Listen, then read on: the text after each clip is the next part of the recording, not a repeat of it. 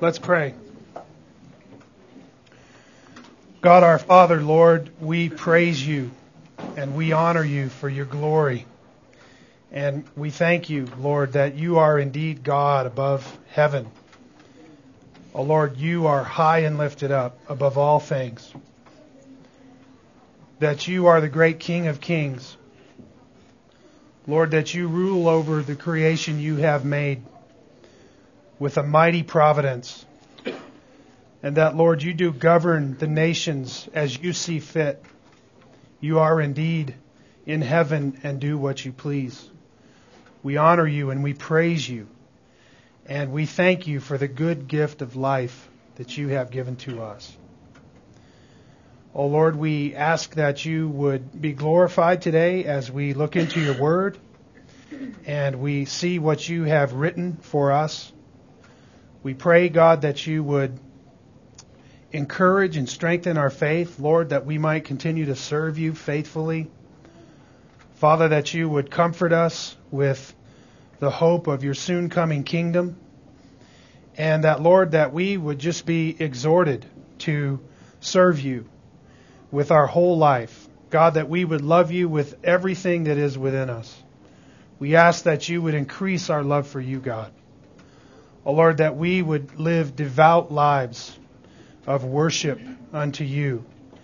And Father, we just ask that you would continue to make us like Jesus. Lord, we want to be like Jesus.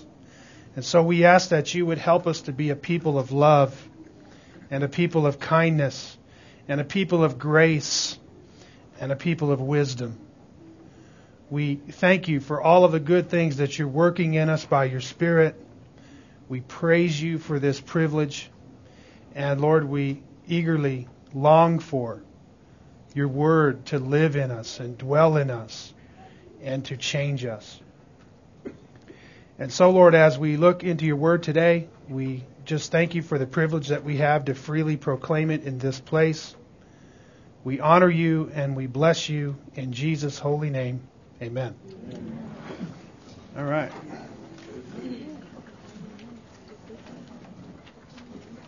We cooking over there? Okay. All right.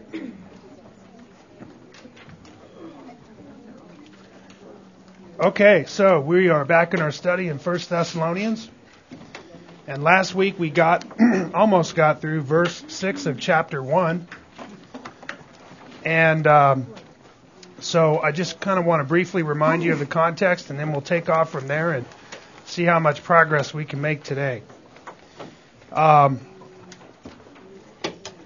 You remember that the Thessalonian church was a really young church that Paul had come through and discipled for a very short period of time. Then, of course, he was run out of town by angry Jews and an angry mob. And he left behind this very young church, which he had discipled for only about a short 4-week period of time. And then he was really kind of unable to hear from them or communicate with them for a period of several months, at which time he sent Timothy back to Thessalonica, and he there found a thriving little church. And so this was a very remarkable thing. And it has been recorded for the annals of history in God's Word for everyone to see and to read. And it is of this little Thessalonian church that Paul is writing the entire first chapter, really as a thanksgiving to God, commending them for their great faith and how God had just worked in their hearts just a supernatural salvation, and how that was now being lived out in their lives and by the example of their lives. And because of that, Paul said in verse 4, he said that he knew that they were God's chosen people.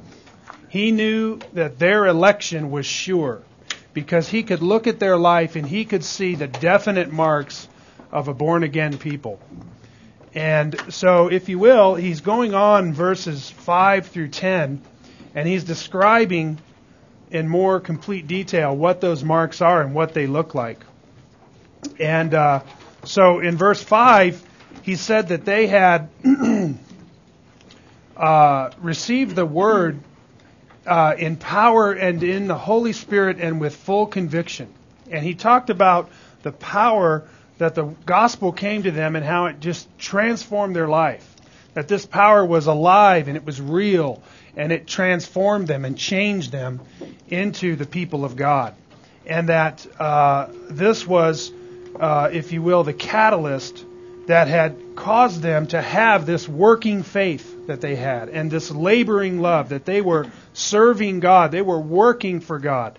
They were serving God by being a witness and a testimony of His gospel in the entire province of Macedonia and beyond. And that this was a very remarkable thing for this young church.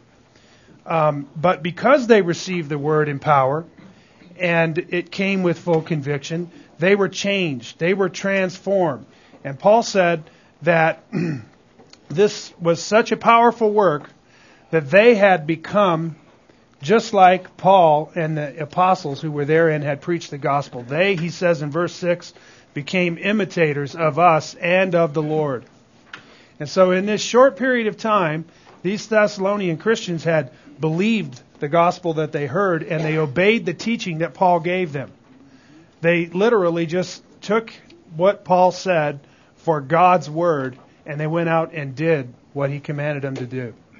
And I think this is an extremely remarkable thing that has happened. And the more I ponder it, and the more I think about it, and the more I pray over this scripture, the more I marvel at how remarkable it really is. I'm still striving, if you will, to kind of live after the Thessalonian example, and I've been a Christian for 18 years. And and yet, within the first year of their faith, they are turning their world upside down. And not only that, they're doing that in the face of much opposition and much affliction. And of course, we've talked about that at length. But that brings us to verse 6, where Paul said that they had become imitators of them, the apostles, and of the Lord, and that they had done that in the midst of much tribulation. And of course, they were being persecuted for their faith. And I reminded you as we kind of closed last week that the words of Jesus in John 15, this is recorded at the top of page 13. He said there that if the world hates you, you know that it has hated me before it hated you. And if you were of the world would love you as its own. But because you are not of this world, but I chose you out of the world, therefore the world hates you. Remember the word I said to you, a slave is not greater than his master, and if they persecuted me, they will also persecute you, and if they kept my word, they will keep yours also. And so Jesus was teaching his disciples that persecution was going to come, and that they were going to treat his disciples in the same manner that they treated him. And this is, in fact, what has happened to the church ever since there's been a church. Amen? The world has hated the church just like it hated Christ. And we've talked at some length about why it is that the world hates the church. And it's because of the bad news that's a part of the good news.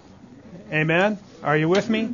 The bad news is that mankind is subject to God's authority, to whom mankind has been in rebellion, and he has therefore incurred the wrath of God and the judgment of God, which is namely death. And it is because of this message that we tell men that there is a God in heaven who is going to judge them for their actions and their deeds and their own personal evil. And that if they don't repent of that evil and turn to Christ, the only way they can be saved, that they get so upset. They don't want to hear this very negative news. Amen? In fact, what could be more negative news than that the holy God of heaven, the creator of heaven and earth, is angry with you personally, and that he is going to personally condemn you at the last day if you don't repent and turn and do what he commands. Amen? People who want to do what they want to do and don't want to be accountable to anybody which is the natural disposition of all men and women, right? We want to be autonomous. We don't want to be ruled over, right? When people hear this message, it is very repulsive, and it makes them angry, and it engenders their hostilities. Amen? So, family, you need to think in terms of what the modern gospel is and what the true biblical gospel is. You can't make the gospel palatable to natural men. It's not possible. It is an absolute offense to them. Okay? And anybody who's going to be saved has to come to be offended by the gospel and understand that they need a Savior. And in that, coming to understand, they must humble themselves and surrender in submission to God in order to receive the sacrifice that He has provided for them. Amen? There's no other gospel. There's no other way to believe. The central issue that's at stake in the gospel is that man has been separated from God because of his sin, and that God is angry with wrath because of His nature of holiness. Right?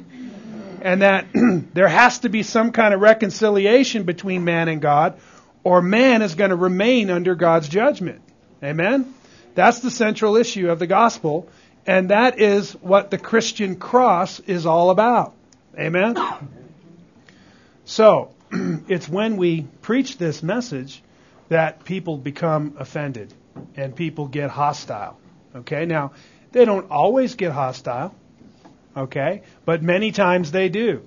And a lot depends on the situation you find yourself in, what kind of culture these people are involved in, what kind of religious practice they're involved in.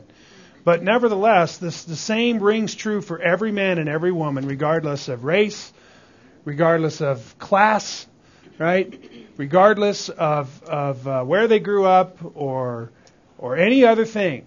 They are accountable to God personally because of their sins. And there's only one way for them to be saved from the wrath of God. The wrath that is to come, 1 Thessalonians 1:10.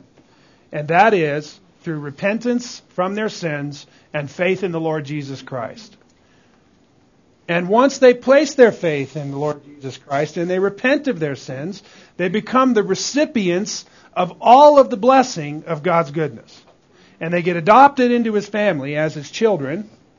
And they receive all of the promise that comes with the blessing of God, including and foremost, eternal life. Amen? And so it's not until that faith and repentance that they find themselves in the favor of God. It's not until that repentance that they find themselves in the favor of the love of God. Do you understand? God loves His creation because He's by nature love. But let me tell you, God doesn't love the rebellion of mankind. And if mankind persists in his rebellion, that love is ultimately going to turn to justice. Because God cannot deny His own character. Amen? So it's important then that we make this clear to people so that they understand very clearly what the gospel is. And when you look at the Thessalonian church and you see the things that they were involved in and how they were serving God and how it engendered the hostility of the nations around them, you know how faithful they were being to the gospel message. And you know what? It looked just like it looked for Paul and Silas and Timothy. As they went from city to city and province to province, like I have pointed out several times, it was only a matter of time until they got run out of town. They really didn't find themselves welcome, not anywhere. You know, they were in Ephesus for some year and a half, and then, you know, the riots broke out and the whole thing, and eventually it even happened there, where there was a very strong, healthy, large, sound, vibrant church. Nevertheless, there came a day when Paul wasn't welcome there. And the Christians engendered hostility there as well. And so this is what we see of this little thriving church. And this is where we left off last week. I was telling you that people have to understand the bad news of the gospel before there's any reason to understand the good news. They have to understand that they have been separated from God by sin, and that has incurred God's wrath, which is the eternal death of God's judgment. And that the only way to be saved from that wrath is through repentance and faith in Christ. And so that's the good news. The good news is man can be saved by trusting in Christ and believing in what Christ has done and repenting of their sins in order to follow Him and do what is right. And that when mankind is saved, then God delivers him from death. Amen? And that's the good news. But family, that good news doesn't have any meaning if you don't understand wrath and judgment and you don't understand the sin problem. That's the essential matter in the gospel. That's why these preachers who don't even preach about sin or repentance or the cross or the blood of the atonement, and they remove all of these negative aspects of the gospel message, are preaching no gospel at all. They have removed the power from the gospel. They have removed the central element from the gospel. Amen? Not only do they wrongly describe what the gospel is, but they wrongly tell men how to receive it. So that they give them a false message about how to receive it. This is why we have churches full of people who think that they can call themselves Christians and go on living in their sin. You know, the guy's saying in one breath he's a Christian, and in the next breath he's telling you he's living with his girlfriend. You know, he's living in open fornication and immorality, which is what engendered the wrath of God in the first place. Which means he hasn't what? Repented. He's living in an open pattern of sin. Amen? This is what we call hypocrisy. This is what we call a mere professor and not a true believer. Amen? And so, this false gospel doesn't save. Okay? Okay, well, so then, consider that without the death of the Son of God, there is no proof of the resurrection. Here we are in the middle of page 13. There is no proof of the resurrection either. You see, what happened was Jesus actually accomplished the work of God at the cross, and He proved positive that work was accomplished by His resurrection from the dead. So that when Jesus was resurrected, and He was once dead, but now then was alive, He proved positive that He conquered death. You see, the resurrection is the crowning achievement of the gospel. It finishes the gospel off so that we have solid proof that in fact what Jesus said He was accomplishing through His death, He in fact did. Are you with me? And so it's important then that we understand the fullness of this whole gospel, because what Christ actually did Himself. He actually proved positive that He conquered death and that He offers life. So when He says that He offers us eternal life, we have proof of that, seeing that He now has the keys to death and to hell. How do we know that? Because He was resurrected from the dead. A fact of which He prophesied before He was even crucified. Amen? And so we see in this that we do have a sure hope of eternal life.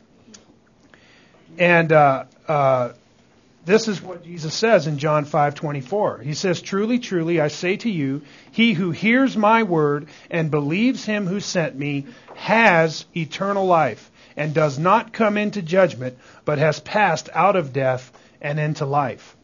And so you see that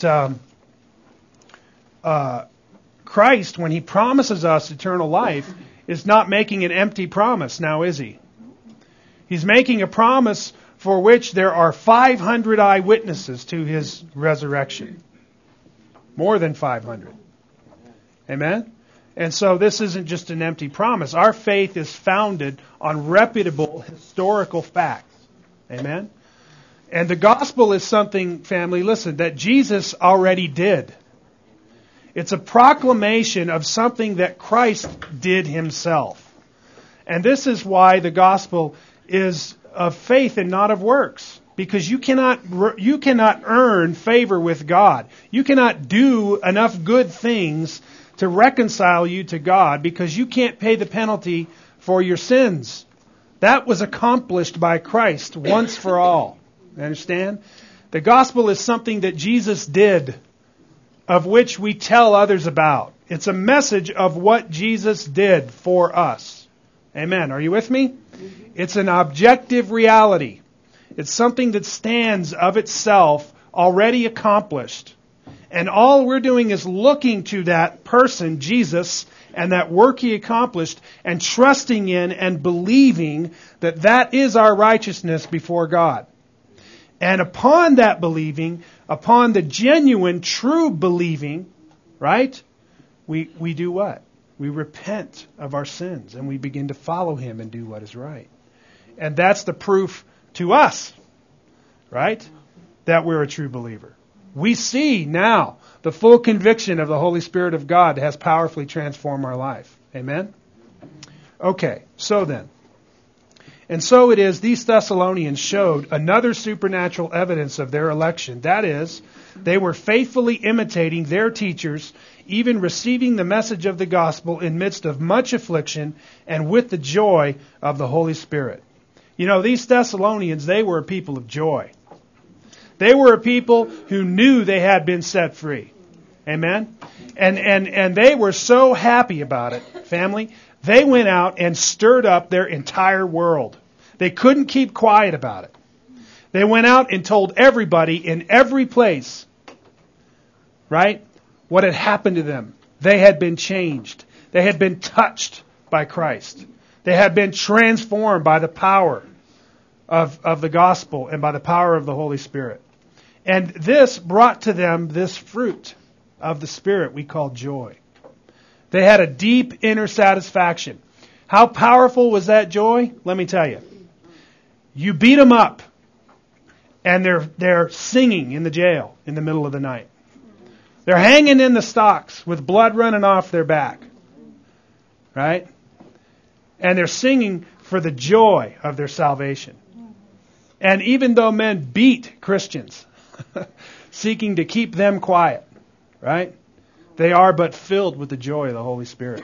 Amen? And if you have that joy, you know it. You know that joy is worth more to you than life itself. Amen? Because the hope that you have in Christ transcends this life. Amen? Praise God. As Calvin points out, commenting on this verse, the gospel cannot be properly or sincerely received unless it be with a joyful heart. Nothing, however, is more at variance with our natural disposition than to rejoice in afflictions. Even though the Thessalonians were persecuted for their faith in a very hostile climate, they not only held their faith privately, but practiced it publicly, and this they did with great joy. Amen? Okay, that brings us to verse 7 and 8. And there Paul says, so that you became an example to all the believers in Macedonia and Achaia. By the way, it's Achaia. If you were wondering if it was Achaia, it's not Achaia, it's Achaia. Okay? Look in the book. Look in the Greek pronunciation book. And you'll see that that's why I keep calling it Achaia. Thankfully, I haven't been persecuted about that, but I thought I'd bring it up. For the word of the Lord has sounded forth from you, not only in Macedonia and Achaia, but also in every place your faith toward God has gone forth, so that we have no need to say anything. Now think about what Paul is saying about these young Christians. He says that you became an example to all the believers in Macedonia and in Achaia. So this little 4-week-old church is now an example church to all the believers in their region. That is an amazing thing, is it not? I mean, can you imagine having that kind of commendation from the Lord for your church? That you were an example to all the believers in your region? I don't know about you, but I long to have that kind of commendation from God. Amen? I mean, when I show up before the Lord Jesus Christ, I want Him to say, "Well done, thou good and faithful servant." Amen? I mean, He's the one I live for. I turned from my idols. Right? I turned from serving the vain and lifeless things of this world to serve Him. Amen? And so when I get done, I want Him to say, "You did good, son." Amen? Are you with me? I want the commendation of the Lord. And I see this commendation that God gives to this little church, and I think, this is remarkable. This is remarkable. You'd think after 18 years I'd get it figured out. You with me? Yeah. It's almost like I want to slap myself and say, "Hey, wake up, man. What is it that causes me to slumber?" You with me? I'm sharing my private thoughts with you as I ponder these verses. The words, "so that," point us back to verse 6. They became imitators of us and of the Lord, having received the word in much tribulation and with the joy of the Holy Spirit. And by this, they became an example to all the believers. You see, it was the imitation of the apostles and of the Lord that they did in the midst of affliction and with joy, that they were imitating the apostles. Because this is exactly what the apostles were doing. The apostles were going about preaching the gospel from city to city to city with much affliction and with great joy. They had just not long before come from Philippi, right? And in the Philippian jail, that's where Paul and Silas had been beaten, thrown in the stocks, right? And there they were singing the praises of God all night long. You remember what happened as a result of that? An earthquake shook the place, right? And all the chains fell off. And all the prisoners ran free, right? And the Philippian jailer there, knowing he's going to get executed for this, because all the prisoners ran off, and it was his responsibility to keep them, right? He was going to fall on his sword. And he says, "Hey, you, Paul and Silas, you guys who are singing all night after we beat you half to death." He says, "What must I do to be saved?" You remember that? Acts 16:31. "Believe on the Lord Jesus Christ and you shall be saved, you and your household." Amen?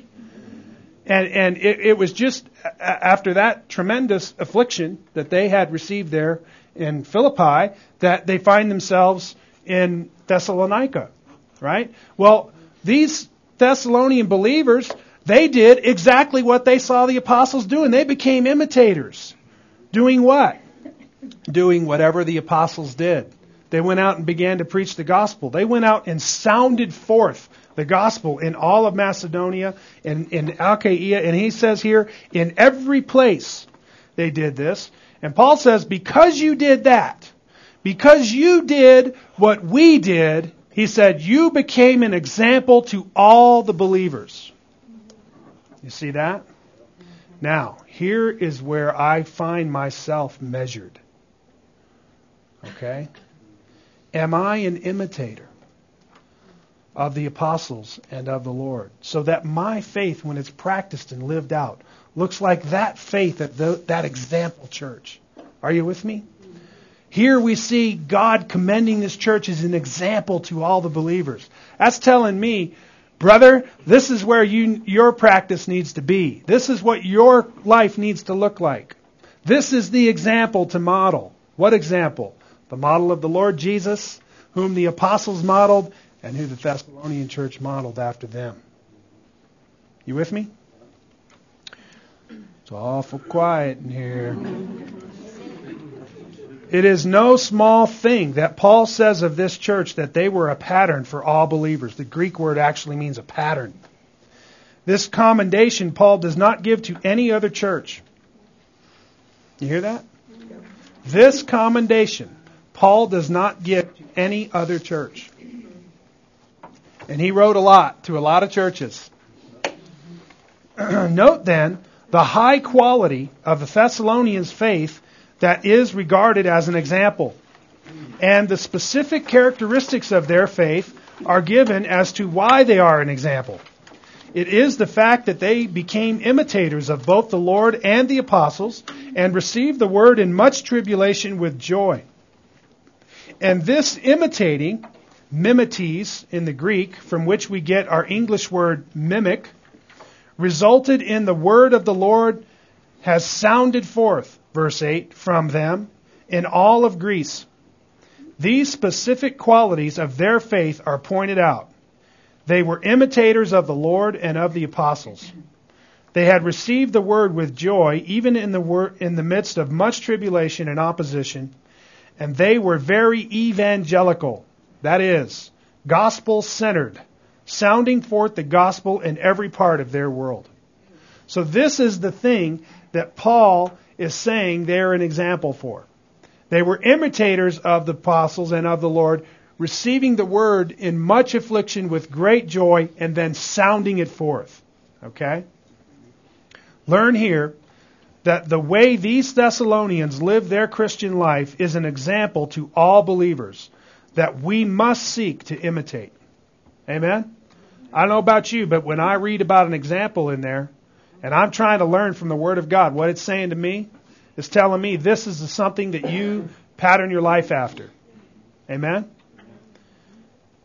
When the Scripture points to this activity as a model church, we ought to seek to pattern our church after it. Now, can you see how timely these words are for our church? Amen? And wouldn't you like the Lord's commendation for our little fellowship? That the gospel had sounded forth from us in every place. So much so that we didn't have to tell anybody about it, right? But they were busy telling others about how we had done it. Amen? God help us. He says, "For the word of the Lord has sounded forth from you, not only in Macedonia and Achaia, but also in every place your faith toward God has gone forth, so that we have no need to say anything." The way that Paul describes their evangelical efforts is quite remarkable. He says that it has sounded forth from you not only in the entire provinces of Macedonia and Achaia, but even beyond those places. Now this is no small feat. Paul is saying that the Thessalonians had received the word with so much joy that they told the world about it and did it with such force that Paul did not need to publish it at all because they had done it on their own. The terms "in every place" is an obvious hyperbole, but nevertheless the idea that they had given testimony of their faith in Christ to much of the Greco-Roman world, and the nature of this testimony is reported in verse 9, how you turned to God from idols to serve a living and true God. You see, this is what they were telling everybody. They were saying, these apostles came through who were eyewitnesses of the gospel. They were eyewitnesses of the death and resurrection of Jesus. They preached the gospel to us. We repented of our sins and believed in the Lord, and we were transformed. We were changed. Jesus set us free, and He can set you free. They went out and they told everybody about it. They were joyful about what God had accomplished for them and in them. Amen? They received the word with full conviction. And so they went out and they reported it. The Thessalonians were not ashamed of the gospel or of their faith in Christ, even telling the hostility-provoking message of repentance from the pluralistic worship of pagan idolatry to engendering themselves in the service of the true God. You understand what they're doing? Here, these are people who have turned their backs on Greek religion, on Greco-Roman religion, okay, which is a polytheistic kind of religion whereby people worship many gods. And in these places, there's all these little religious cults and sects, hundreds of religious cults and sects. And each of these religious cults and sects were worshiping these idols that they had made in the image of these gods to whom they were worshiping. Okay?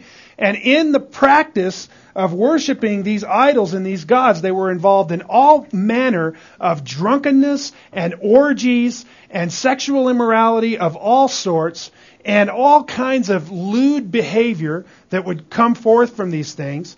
And it was a very wicked thing. But nevertheless, it was a part of the Greco-Roman world. That's how people lived their lives. Those were the things that they were involving themselves in. And this was the kind of lifestyle that these Thessalonians were saved out of. So then when they heard the gospel and they went out and preached this thing, they're going out to these very people and they're telling them that the religion that these people are practicing is engendering the wrath of the holy God who's going to judge them for what they're doing. Okay? Now that was an amazing thing that they were doing. Okay? They were casting down the false arguments of these religious sects. S-E-C-T-S. These sections of these cults. Okay? These false religious systems who had these false religious beliefs. They were going to them with the message of the true and living God. And they were telling these people that they needed to repent of these things because these things had gotten them into big trouble with the true God. Okay? And that's what had engendered so much hostility. Let me tell you, these Thessalonians weren't ashamed. Because let me tell you, they were facing some persecution. I mean, you imagine what happens when you show up in the Mormon temple? Right? And you start telling them that the God they worship is a false God. Right? And that through their worship, which is an abomination to the true God, that God is going to judge them and condemn them. Let me tell you, it won't be long before they're bouncing you out on your rear end. Right? You with me? That's what was happening to these Thessalonians. That's what they were facing. And many times these religious cults didn't possess a whole lot of virtue. So you understand the nature of the persecution. Many times, I'm sure, was severe. Paul calls it much tribulation. Right? And in 2 Thessalonians chapter 1, he's going to talk about that again. He's going to talk about how it's just for God to return indignation on their heads for what they had done to these Christians. So he says that in every place your faith toward God has gone forth, which does not necessarily mean that all these places were evangelized, but at a very minimum, they had given testimony of their own personal faith in Christ. And so, he uses this as a hyperbole. Not only in Macedonia and Achaia, but in every place. Now, certainly he doesn't mean in Vietnam, right? Or in Iceland, right? But what he means is, effectively, right, every place that you could practically reach within your small resources that you have, right? And even the fact that they had gone into all Macedonia in such a short period of time was an amazing thing. It really was an amazing thing. Okay, so then, they certainly were by this evidence seeking to evangelize their world. Paul mentions this again in 2 Thessalonians, and notice here how he describes it. So he mentions this idea again, that they had sounded forth the word in every place. He says in 2 Thessalonians 3:1, "Finally, brethren, pray for us that the word of the Lord may spread rapidly and be glorified, just as it did also with you." You see that? And so this is exactly what happened among them. The word of God was glorified through them, and it spread rapidly. You see that? That's an amazing thing. These Thessalonians were so excited about their faith that they had told much of the Greco-Roman world about it. It is because of this activity that they were identified by Paul as a model church. Okay? That brings us to verse 9. "For they themselves report about us what kind of reception we had with you, and how you turned to God from idols to serve a living and true God." And so he says here, "For they themselves," that is, the people in the provinces of Macedonia and Achaia and every place, "they report about us what kind of reception we had with you." Here Paul points out that he didn't need to tell people in other places that the Thessalonians had been saved, for they had published the news on their own. He describes the fact that others had been so moved by the Thessalonian witness that they themselves report about us what kind of a reception we had with you. The Thessalonians had made a profound impact on the world around them. Now, something I want to remind you of. You remember when we were studying the background and the theme of this letter, that I drew a little map on the board and I showed you where Thessalonica was, and that it was actually right on the major trade route that came through Greece there. And not only that, but there was also a northern road that came and branched off of that and went up into the northern provinces, which was the main artery for trade that went up into the northern provinces of Eastern Europe. Okay? And so they are in this little hub location. Not only that, but they were a port city, so that you got ships coming in there from Egypt, from Israel, from all of North Africa, right? From what they would call Tarshish, which would be all the way over in Western Europe. All these ships would come into this harbor, and so they were literally having people from all these different places in the Roman world at that time were coming into Thessalonica. That's the place that God decided to do this profound work in these idol-worshiping Gentile Thessalonians. Okay? And so it's because of that powerful work of God in their church that the gospel was sounding forth and going in all of these places. Okay? And if you will, they had easy access because of these trade routes to these other places.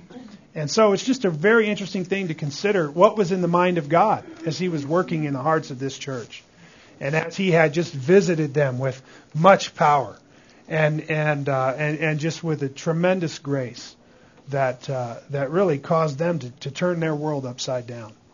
It's just a wonderful story. And he says of them, though, here, how you turn to God from idols to serve a living and true God. Now, these are some really profound words. Think about what Paul is saying. Not only had they told others the gospel, but they gave the specific information that they had turned to God from idols, the common religion of the Greco-Roman world, that of pagan idolatry, to serve a living and true God. Here we see what engendered so much opposition. In this message is two very important points. First, that their idols are not God, but rather false gods, in contrast to the true God. And second, that their false idols are dead, in contrast to the true God who is living. You see that? They had turned to God, to the true and living God, from their false and dead idols. That's what Paul is saying. That's why he identifies God as the true and living God. He's a God who is the true God. He's not a God who is the false God. He's not a God where we went and took a hunk of wood out of the forest and beat some gold on it and bowed down to worship it. Right? He's the living and true God, the author of life, the one who sustains all that is, the one who created everything with the spoken word. Amen? He's the true God. And notice, He's the true God. One, singular, monotheism. He's the only God. He's the true God. The true only God. The only true God. Are you with me? And not only that, He's alive. He's not like some dead block of wood. Right? So what do? We all get drunk so we can worship Him. Right? And fall all over the place and vomit all over everything, right? Wow, what a wonderful religion. Are you with me? You ought to read about some of this false religion. It was an amazing, amazing, vile, and sick thing. But this is what they were doing. These were the gods they worship. They carve a marble statue. They put it in a temple. They hire a bunch of prostitutes. They all get drunk and have this vile, wicked religious ceremony. Okay? And you know what it all ends up with? Death. Amen. They die because of it. Okay? In contrast to the living God, who is the God who gives life, who's holy and pure and true and righteous and noble and good. And this is the contrast that Paul says. They turned to God from idols. They turned their back on that futile, worthless way of life in idolatry. Okay? I'm telling you, it was a terrible thing, this life of idolatry. Now imagine going into a tolerant, pluralistic culture steeped in the worship of hundreds of gods who endorse and practice all manner of immoral behavior as a part of their religion, and telling them that what they worship are false and dead, lifeless idols, and that how they worship is an offense against the true and living God who calls them to turn from their worthless, vain religion in order to serve and worship Him. Now that's what the Thessalonians were doing. They were going to all these religious cults, and they were telling them that they were engendering the wrath of the true God and that they needed to turn their back on their religion in order to be saved from the wrath and anger of God. Furthermore, that for this activity the true God will judge and condemn them to everlasting punishment, because their false worship is an abomination in the sight of the true God, who is filled with indignation because of it. Here see what arouses the hostility of Greco-Roman people. Are you with me? You know, people get fired up about their religion. Ever notice that? There have been more wars fought over religion in the history of mankind than any other thing. Right? Of course, at the root of that many times is money and a desire for power and other things, right? Nevertheless, people get fired up about their religion. And when you tell them their religion is false, they really get fired up. And then when you tell them that the true God is going to judge them because of their religion, they become incensed. Okay? The thing that we don't often recognize in the pluralism of our day is that people don't necessarily have a goddess, Artemis, that they're going and worshiping. Right? They have this humanistic system of religion that's just a big cooking pot of humanistic ideas, which really what they're worshiping is themselves and their own autonomy to do whatever they want, whenever they want, and they don't want anybody telling them otherwise. The chief tenet of their faith is, don't tell me what to do. Amen? And the gospel is a hostile message to that. And it's just as vile. Amen? I mean, we see the same fruits coming from such a culture. Right? All the more as it permeates more and more of our culture. Right? And the moral backbone of our culture is worn down. Right? The more and more this kind of immoral culture is emerging. Well, consider this. Not only this, but the Christian message also excludes the Jews from whom it originated. Did you hear that? The Christian message excludes the Jews from whom it originated. The sacrificial system of Judaism has now been fulfilled in Christ, and the form of worship practiced in Judaism is now an abomination in the sight of God, who gave His only Son in sacrifice to fulfill all that Judaism represented for some 1,500 years. This message is one that invokes much hostility and rage from devout Jews, because being very proud and self-righteous about their own ability to please God through the law, the Christian gospel explains that all their self-righteous efforts are an abomination before God, and that the only means for them to be saved from God's wrath is to believe in Jesus, the crucified Jewish rabbi, who was murdered at the hands of their own religious leaders. Now, family, that's not something Jews want to hear. Jews get fired up about their religion too. Amen? And I suppose everybody ought to get fired up about their religion. I mean, if you're going to believe something, at least you ought to have a little bit of conviction about it. Amen? So, we're not only saying that the gospel is a hostile message to Greeks. Guess what? It's a hostile message to Jews, which was another religious cult that was alive and well in the Greco-Roman world, right? In fact, in Thessalonica, there was a very large and influential synagogue, which is where Paul began preaching his message, right? And it was those Jews, actually, who hired the angry mob that ran Paul out of town. You remember that? Well, in this matter, devout Jews sinfully reject their own Messiah, who came to save them from their sins and reconcile them to God. See here, then, what it is that summons such hostility both from Jews and Greeks, and also what courage the Thessalonians had in publishing their faith in much of the Greco-Roman world. You see that picture now?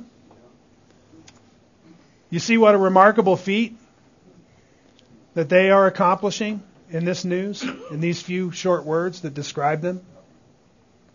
So I want you to consider a little bit about how this applies to us. Okay? I'm going to try to paint another little picture for you here.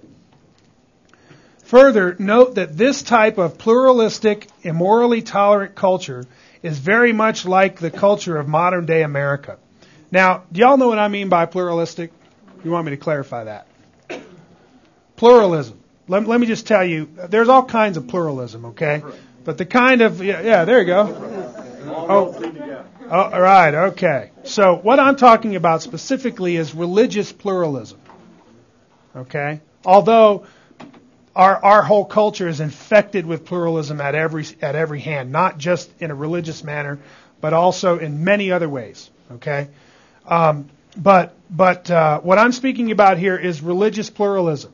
You've got these religious cults with hundreds of different gods in this culture, okay?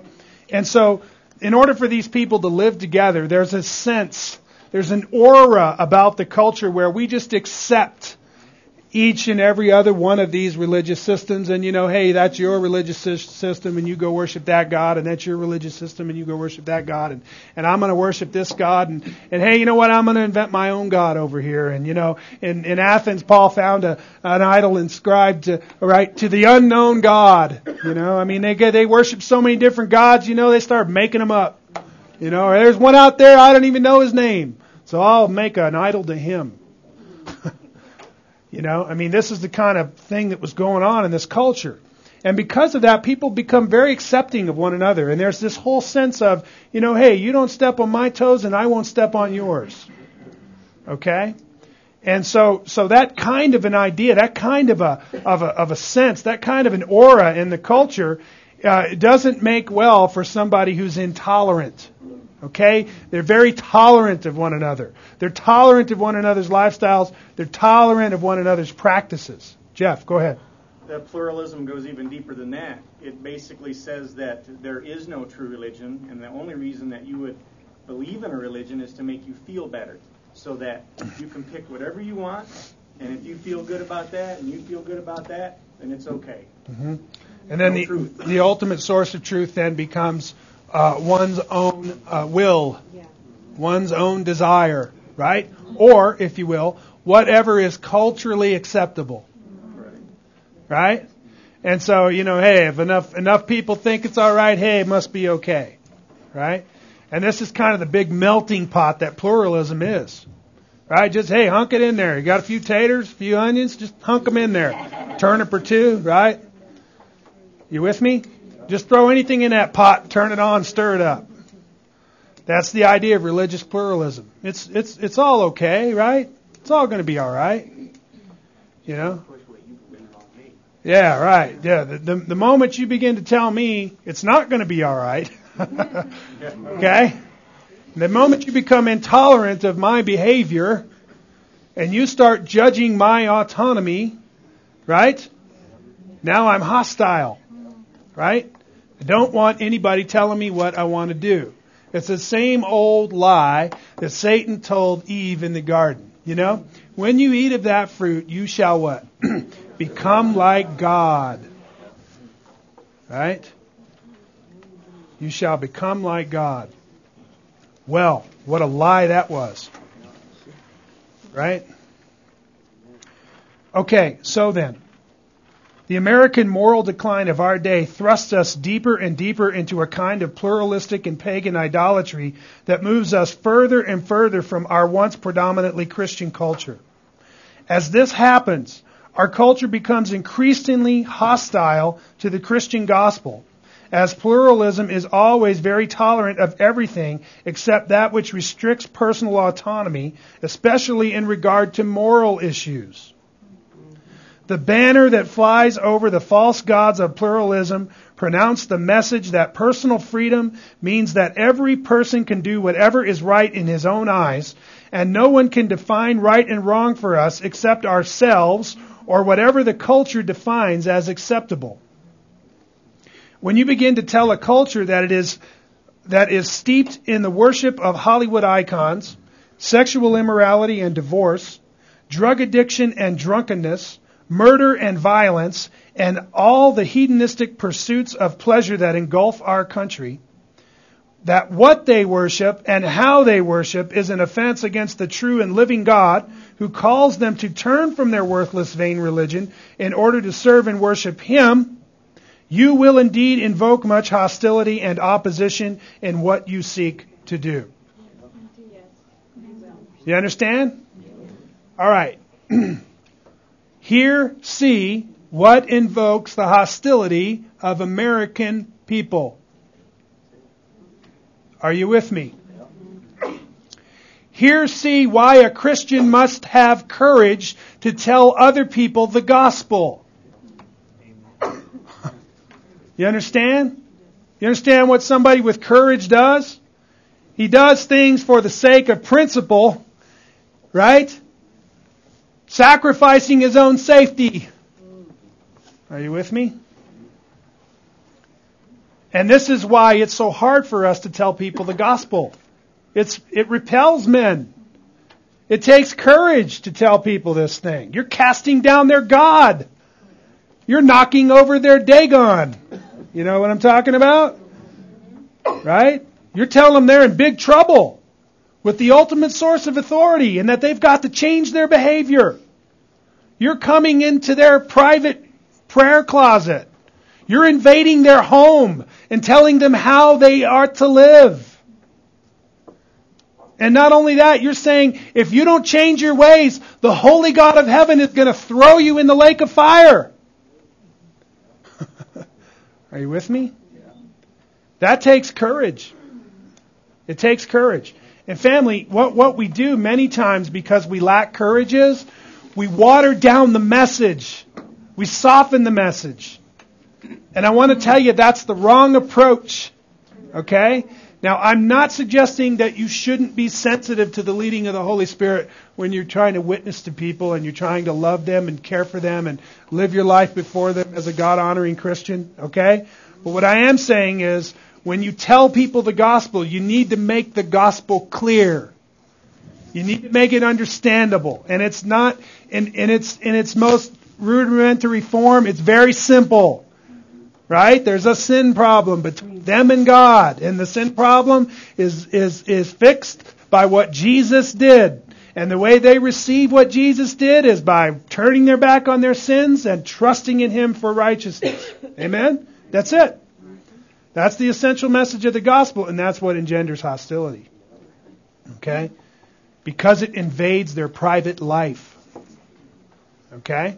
Now, see in the example of these Thessalonians the thing that for which God commended them and said they were an example, a pattern for all believers, how this ought to apply to our daily life, right? In the pluralistic culture that we live in. Are you with me?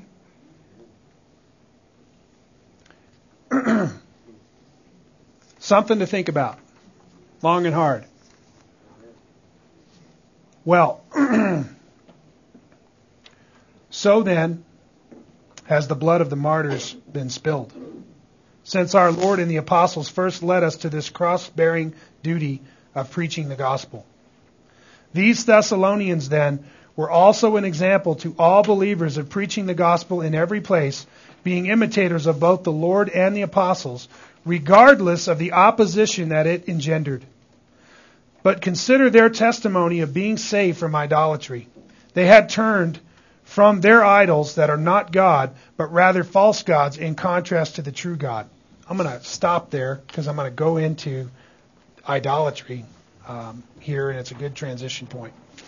But I want you to consider, family, okay, how this applies to us and the thing for which God is commending this church.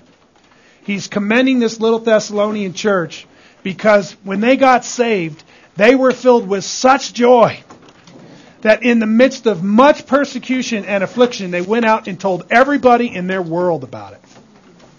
Are you with me? Paul says, because you did that, you became an example to all the believers. Amen? And so I want to challenge you this morning with this question. How you doing? Let's pray. God our Father, we thank you for the glorious freedom that we have experienced in our Lord Jesus Christ and in His gospel. Lord, the forgiveness of sins is so sweet. Our consciences are washed, God. And we have experienced your love. And we are filled with your joy. And we are so grateful. Well, Lord, I pray for each and every one within the hearing of my voice that our joy would well up so that we would open our mouth and speak and tell others the excellencies of you who called us out of darkness. Lord, that we would tell other people how Jesus has set us free and how He can set them free. Lord, that we would publish your gospel in every place.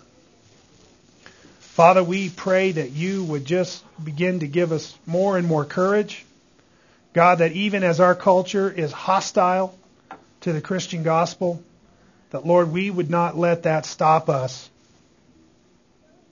from telling others about you. We ask for this courage. We do want to be commended. We do want to serve you, God, and we want you to be pleased with our service to you.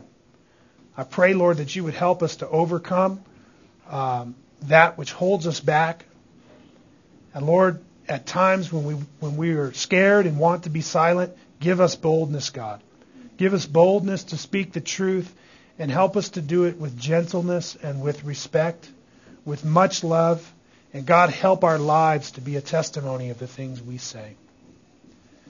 We ask all of these things because of Jesus' holy cross. Amen.